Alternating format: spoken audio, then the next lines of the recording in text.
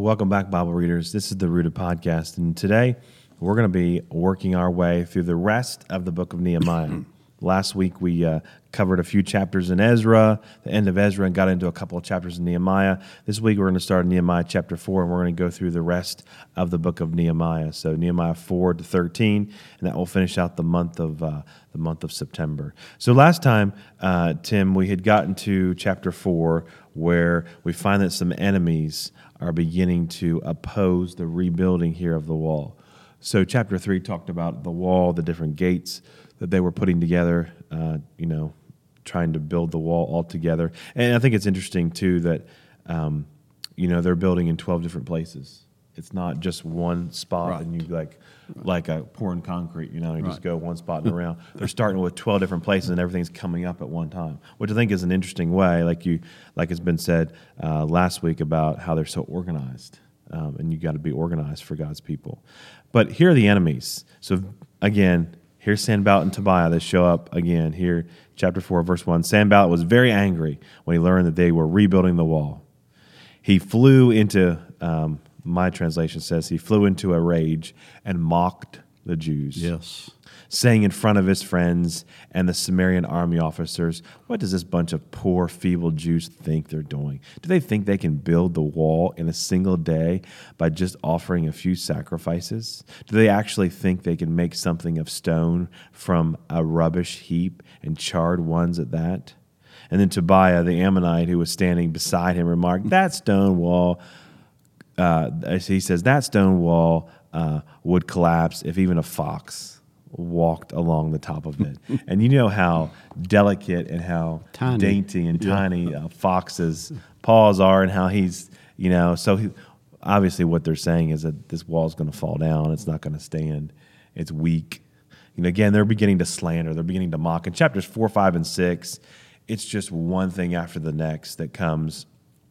And these are things that the enemy often uses to distract us from God's work. It's what is being used here to distract Nehemiah and the people from rebuilding the wall. I mean, they have a big project. And nobody likes to be made fun of. Nobody likes to be mocked. And they were actually making fun of these feeble Jews. Yeah. And so you and I, as believers in Christ, people may make fun of us, people may mock us, but we need to do just like Nehemiah, full throttle, keep going on for the glory of God. Keep your eye on rebuilding the wall. Keep your heart and mind. Don't let anyone distract you from doing what God has called you to do as a believer. And it, in verse 6 of chapter 4, it says, "At last the wall was completed to half its height around the entire city, for the people had worked with enthusiasm." Yes. That's what my translation said. Yes. So, this mocking, obviously the people knew that it was part of life. It was part of what's going to happen when they do God's work, and yet they still worked with in some enthusiasm. So they try a different tactic. It says in verse 8, they made plans to come and fight against Jerusalem. So there's some threat of war here. Yes. So here's another enemy, another dart that they're throwing. Sanballat and Tobiah gets the Ammonites and the Ashdodites heard the work was going ahead. They were being repaired. They were furious. And so they made plans to threaten war. And so it says that Jerusalem and to throw us into confusion. Yes. That's what the New King James says. They wanted to create confusion. That's what the enemy loves to do. like that. If they can break our unity that we have in Christ and cause that chaos and confusion, Sanballat and Tobiah, they're cheering, And how many churches, are thrown into confusion because of disunity, and how easily members can do things that cause that disunity. Absolutely. It's amazing. We see that more times than what we'd probably like to acknowledge. And so they make plans. Of course, in verse 10, they get a little discouraged, and the people of Judah begin to complain. The workers were getting tired, and there's so much rubble to be moved. We will never be able to build the wall by ourselves. Here's another one. This is discouragement. Yep. There was all kinds of rubbish everywhere. Why? Because the walls had been burned, destroyed. The palace, the home, everything had been destroyed in Jerusalem. So they had to clear. You have to clear out the rubbish before you can rebuild. And can you imagine how much work it was? to carry out the rubbish. I mean, this is garbage. This place was devastated. I remember when I was making my garden at my house and have like a 40 by 40. It's all fenced in, but I decided, it's got a lot of raised beds in it, and I decided that I wanted to put rock, down through. There's another buzzer beeping somewhere. But I wanted to put rock all in the garden, as instead of, pulling out all the weeds and stuff. I didn't want to do all that. So I just put all the rock down. So I had a guy come from the rock company down the road, and I needed 10 tons of pea gravel. Wow. And so he dropped 10 tons of pea gravel in my driveway. And I remember going out thinking, oh my, how am I ever going to, because I got to go down a hill. I've got to get a shovel and put it into wheelbarrows. And then I've got to go down the hill about 60, 70, 100 feet into the garden and dump each one. I enlisted some help to help me because, man, after a few hours, my whole body was like in pain, aching. And so I remember that. I remember thinking, oh, man, I'm so discouraged because there's no way I'm ever going to get this done. So when you see something like that that's insurmountable, well, yeah, you're not going to get it done on your own. You've got to enlist the help of the Lord, enlist the help of others to come alongside you and help. Yeah, when you look at all the rubble that's there, can you imagine? And what that city would have looked like? And where do we even start? How do we even... Do we keep some things? Do we get rid of other things? I mean, there's so much that's there. Yeah. Well, what else? What are some other enemies here? Let's see. Verses 11, I think, maybe down through the rest of the chapter, there was just some general fear that the enemies were going to come and attack them when they weren't ready. Said that they were going to kill them. They threatened them. Yeah. The enemy always uses fear. Yeah, and verse 21 says, we worked early and late from sunrise to sunset, and half the men were always on guard. So you had half the men that were working, it seems like, and the other half were on guard protecting the people who were working. Think about that working environment. I mean, you'd think that when you go into your job and work, you don't have to be protected by someone else who's watching you like a security guard or someone. But in this case, they had to be. And I think it's pretty amazing that they did this 10 times. They told them 10 times. The threats just kept coming, and intimidation, fear. The enemy always uses intimidation to slow us down. Just a little bit of fear can really paralyze you, And so we see that often in Christian life and in the church life, and that it's easy to be distracted from building the wall and doing the things that God wants us to do, but we have to stay on mission. That's the bigger, that's the bigger picture, isn't it, Pastor? Yeah. It's so hard to stay focused on the big picture because you have all these little Sanballats and Tobiahs biting at your heels like those little chihuahuas, to get you off mission. Threats, accusations. It is true. And the other thing, though, that you have to pay attention to, all these things have been kind of on the outside. Yep. In chapter 5, the opposition comes from the inside, from selfishness, from the people themselves. The people themselves, it says in verse 1 of chapter 5, about this time some of the men and their wives raised a cry of protest against the fellow Jews. They were saying, we have such large families, we need more food to survive. Others say, we've mortgaged our fields, our vineyards, our homes, get food during the families. And Nehemiah is frustrated, he's upset, because really the people are being selfish. Yep. And they're saying, we have to do all this stuff to build the wall. And Nehemiah's like, well, isn't the wall important to you? Isn't the protection of your city, of your people, Jerusalem, important to you? And obviously it must not have been that important because they wouldn't have complained about it. And Nehemiah says, listen, I've done all this work too. I've devoted I've given this and I've given this and I've given this, and I haven't asked any questions or wanted anything in return from it. Saying, I've done all of this. So again, you have things that come from the inside and you have things that come from the outside, distractions from the inside. Verse 7 says he gave serious thought about this. And then he said, I rebuked the nobles and the rulers and said to them, each of you is exacting usury from his brother. They were charging interest from their own brothers, selling their own people into slavery. Just for a buck. It's amazing what we'll do for a buck, It used to be pretty easy. You could ask a child, say, "Hey, do this for me. I'll give you a few bucks or a quarter or something." Not anymore. You ask somebody for this, they're like, "I want $10 for this or 20." I'm like, "Whoa!" Even the tooth fairy, Inflation is what it is. Inflation has gone way, way up. Well, we know that distractions come any kind of way. They come from inside. They come from without.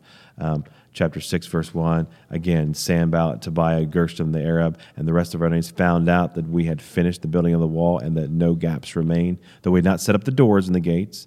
So they again asked me to meet them. Again, so now they're going to try to pull away Nehemiah from doing his work, and this is what it says. But I realized that they were plotting to harm me, verse 2, verse 3. So I replied by sending this message to them, I am engaged in a great work. I can't come. Why should I stop working and come and meet with you? And 4 times they did the same thing. Again, they're trying to pull Nehemiah away from the work.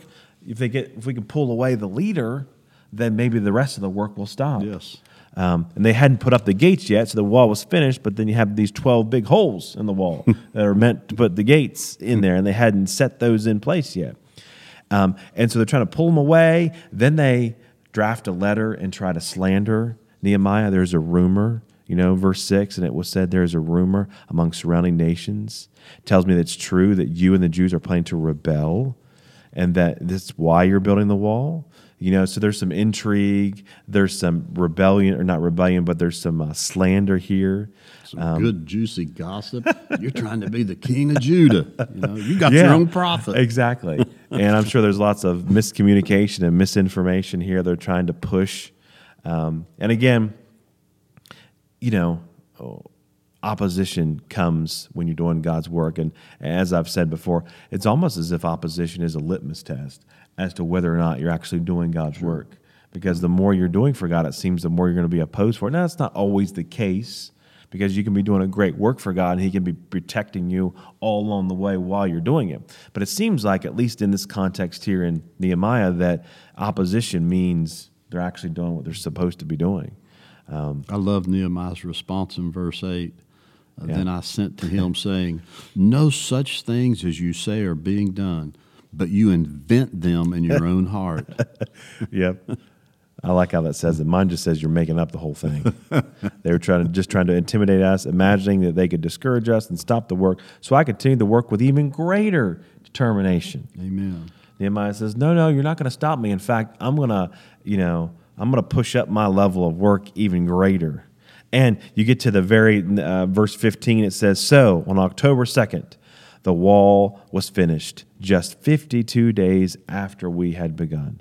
When our enemies and the surrounding nations heard about it, they were frightened and humiliated. They realized this work had been done with the help of our God. Now, 52 days being constantly assaulted by the enemy, they finished the wall. Not 52 days with no distractions.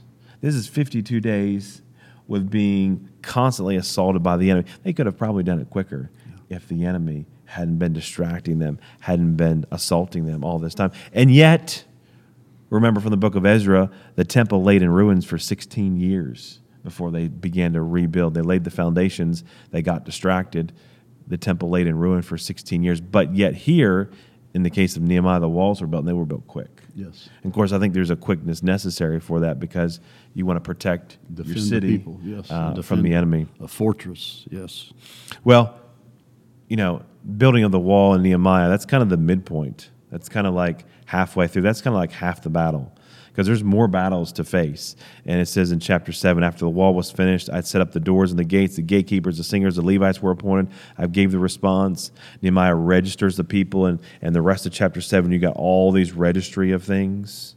And then there's the other return, because if you look at chapter 7, verse 66, so a total of about 42,360 people returned to Judah, in addition to the 7,330 servants and singers and men. Again, more return. Of course, he's going through the list, the total list of those who had returned. And he's obviously from that list pulling some things from Ezra chapter 2 about those people. It's kind of adding it all together. So he's kind of making, now that the wall is finished and also the temple has already been finished, those two things, he's going back through and kind of going back through the registry and saying, okay, all these people have come back, okay? It's kind of like, now that the wall is built, now we can kind of reestablish the city. the way it's supposed to. And that's when our friend Ezra comes back into light in chapter 8. And Ezra shows back up. Reinstate some worship principles. Yeah, yeah.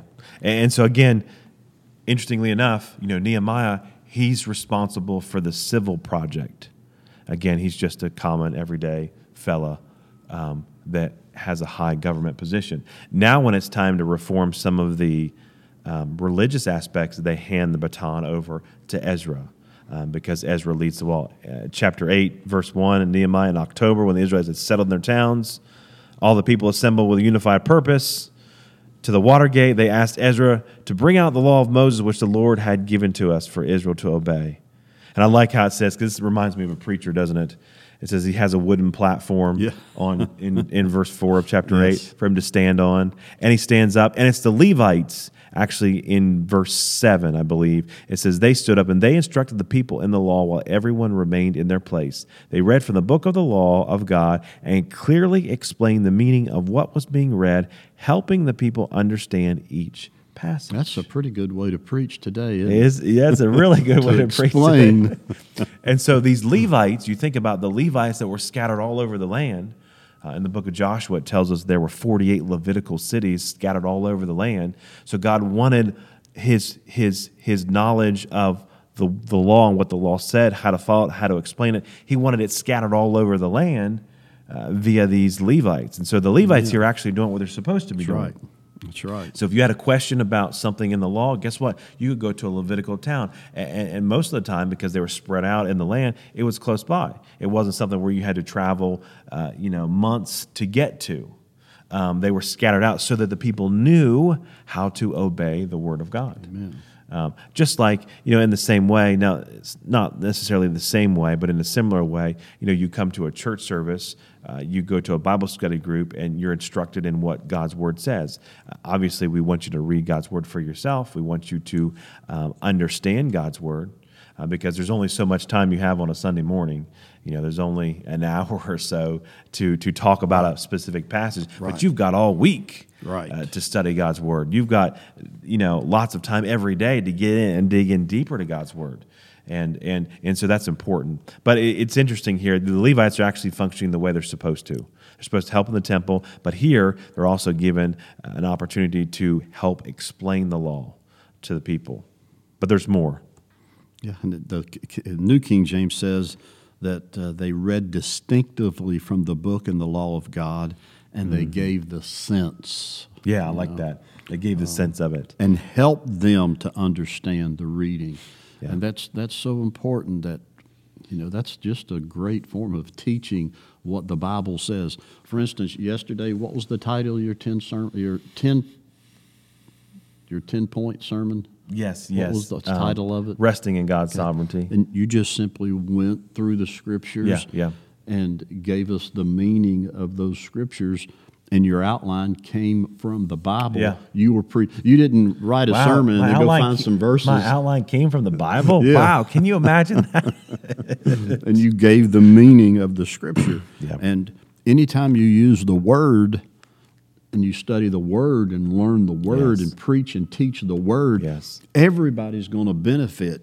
If you're in the Word and you're reading this Rooted plan from the Rooted podcast, then the Word will get in you. You're going to sense and understand the meaning. In verse number 9, it says that now this cupbearer, Nehemiah, God providentially gives him a little promotion. Yeah, he becomes the governor. Yep. The Scripture says, and Ezra the priest and the scribe and the Levites, who taught the people and said to all the people, "This day is holy to you, to the Lord your God." So he said, don't weep. Yeah. This is a special day of joy. And I like how, halfway through chapter 8, it says in verse 13, it says, the family leaders of all the people, together with the priests and the Levites, met with Ezra the scribe to go over the law in greater detail. Yes. I think that's interesting, too. Mm-hmm. It's almost like they're having a meeting of group leaders, yeah. aren't they?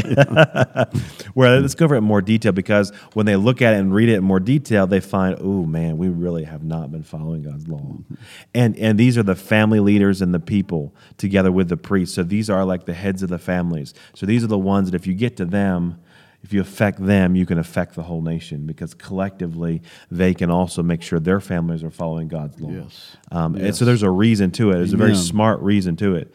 And so, they realize they haven't been doing the things they're supposed to be doing. And so in chapter 9, at the end of the month, by the end of the month, October, mine says on October 31st, not Halloween, on October 31st, it says, the people assembled again. This time they fasted and dressed in burlap and sprinkled dust on their head.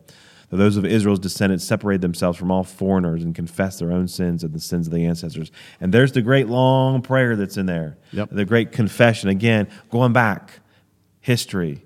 This is what God has done for us, and this is what He has done. Talks about the Red Sea and the land and Pharaoh and the Exodus and Mount Sinai. And it goes through the whole history. The summary of the history. Summary of the history of what we have been given and how God has provided and how we really messed up. Mm-hmm. It's kind of what was been said. I'm sorry, I didn't mean to cut you off on chapter 9. There's something you had something to say? No, that was good. So you have a lot of notes there on chapter, chapter 9. When you look at the history of Israel, Yeah.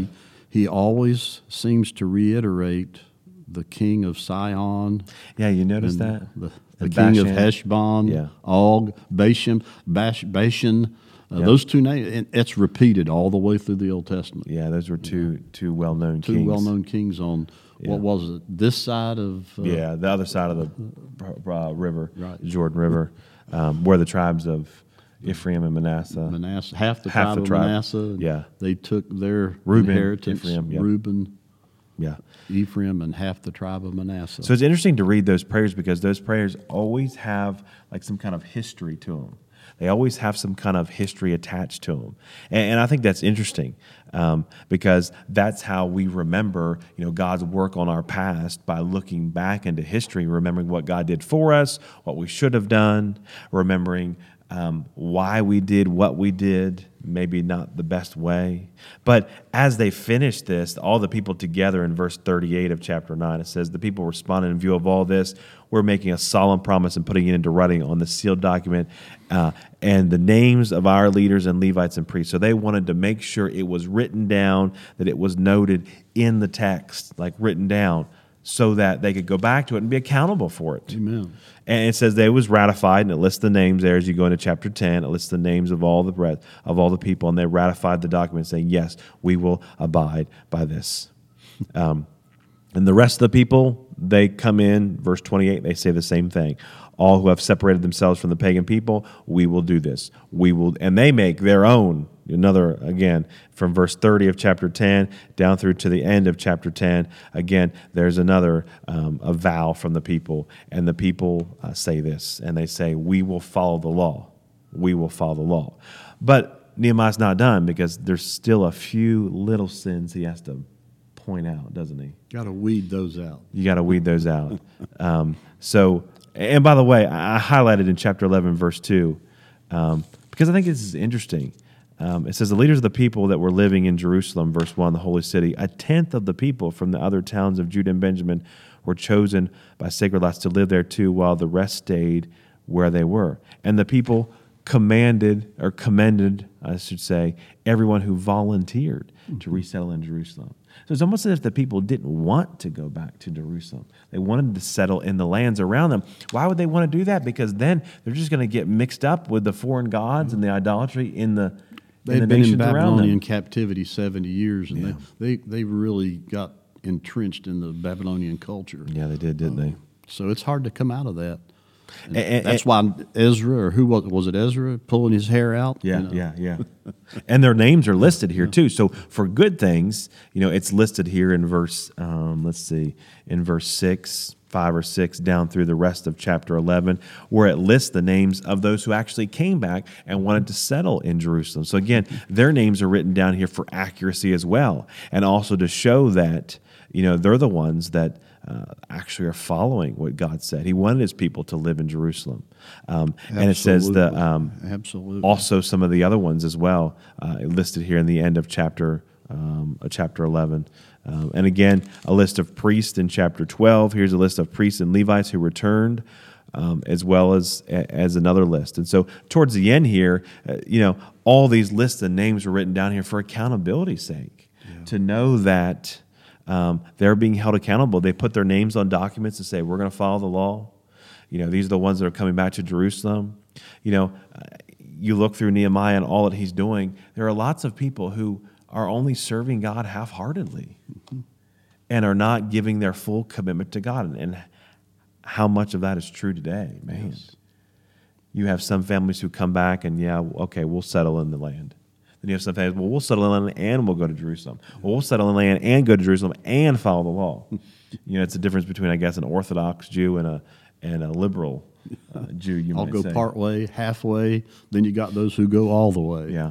And it just goes to show you that the world is full of people who are not fully committed.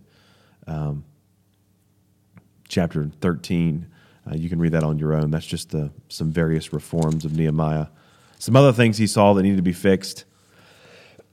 Excuse me. And those other things were pretty important. The Levites were having problems. They were.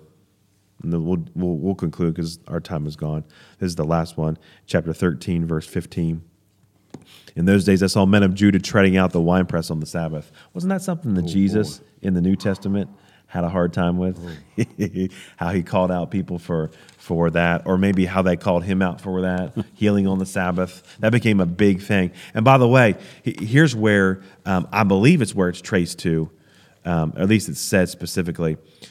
Nehemiah gets upset at that. He gets upset at the Sabbath. And so what he does... Lock the doors. Verse 19 of chapter 13 says, Then I command that the gates of Jerusalem should be shut as darkness fell every Friday evening and not to be opened until the Sabbath ended. And he says, I sent some of my own servants to guard the gates that no merchandise could be brought in on the Sabbath. And it talks about that. So obviously the Sabbath we know began back, when they got into the land, back in the days of Joshua when they began to observe it. But here it's specifically listed for us. So again, he's following the laws that God has commanded, and making sure that the Sabbath and all these different things here are given out and are followed. And the last verse of the whole book, it says, verse 30, So I purged out everything foreign and assigned tasks to the priests and Levites, making certain that each knew his work. I also made sure that the supply of wood for the altar and the first portions of the harvest were brought at the proper times. And then Nehemiah says, he says, remember this in my favor, yes. Oh God. Those little bullet prayers. Remember this in my favor. Remember this when it's time for my judgment, that I have done all of this and I have helped. Amen. And I guarantee God remembers it. Amen. But the thing about Nehemiah, and I've said it before as you go through, there's a lot of prayer in here. But what's sad is the response of the people. It's sad that some people, even though God, brought out the welcome mat for them, they didn't want to follow all the way to the end. I mean, who doesn't want to walk all the way to the end of the red carpet, Right. It's like walking halfway on the red carpet, then stopping. Nobody wants to do that. You should walk all the way to the end. But yet, when they were to enter the promised land during the days of Joshua, there are some tribes who were like, no, we don't want to enter. We want to stay on the outside. Or when they get into the land, no, we don't want to push away everybody. And that has so much connection to the struggle that many churches face today with committed believers. Yes. And ones who are using or finding excuses not to serve God fully and completely. And so that's my encouragement as you get through the book of Nehemiah. And as you read through the book of Nehemiah, I know all those names and all those things can kind of take a while to read through. And sometimes you've got to read fast through those sections. But understand they're there for a reason and for a purpose. And so they're listed in history, these ones who were faithful and ones who were not faithful, which is pretty harsh of a commandment. Yeah. Nehemiah's a good book. It's about prayer. Some people take it about leadership as well, which I think there's some good things about that. But be careful you don't take it out of context. That's all the time we have for this week for Nehemiah. That concludes what we've talked about through Ezra, Esther, and Nehemiah, the return and kind of reestablishing the people in the land. And you can see how over 3 returns, things started out really well with the return. And God was providing everything for them. But as slowly the people got back to the land, they started to fall back into the practices that got them into the exile in the first place. And so by Nehemiah and others, they're trying to lead the people back into reform and getting back on track. And they eventually do, and they still struggle, even today, as we struggle.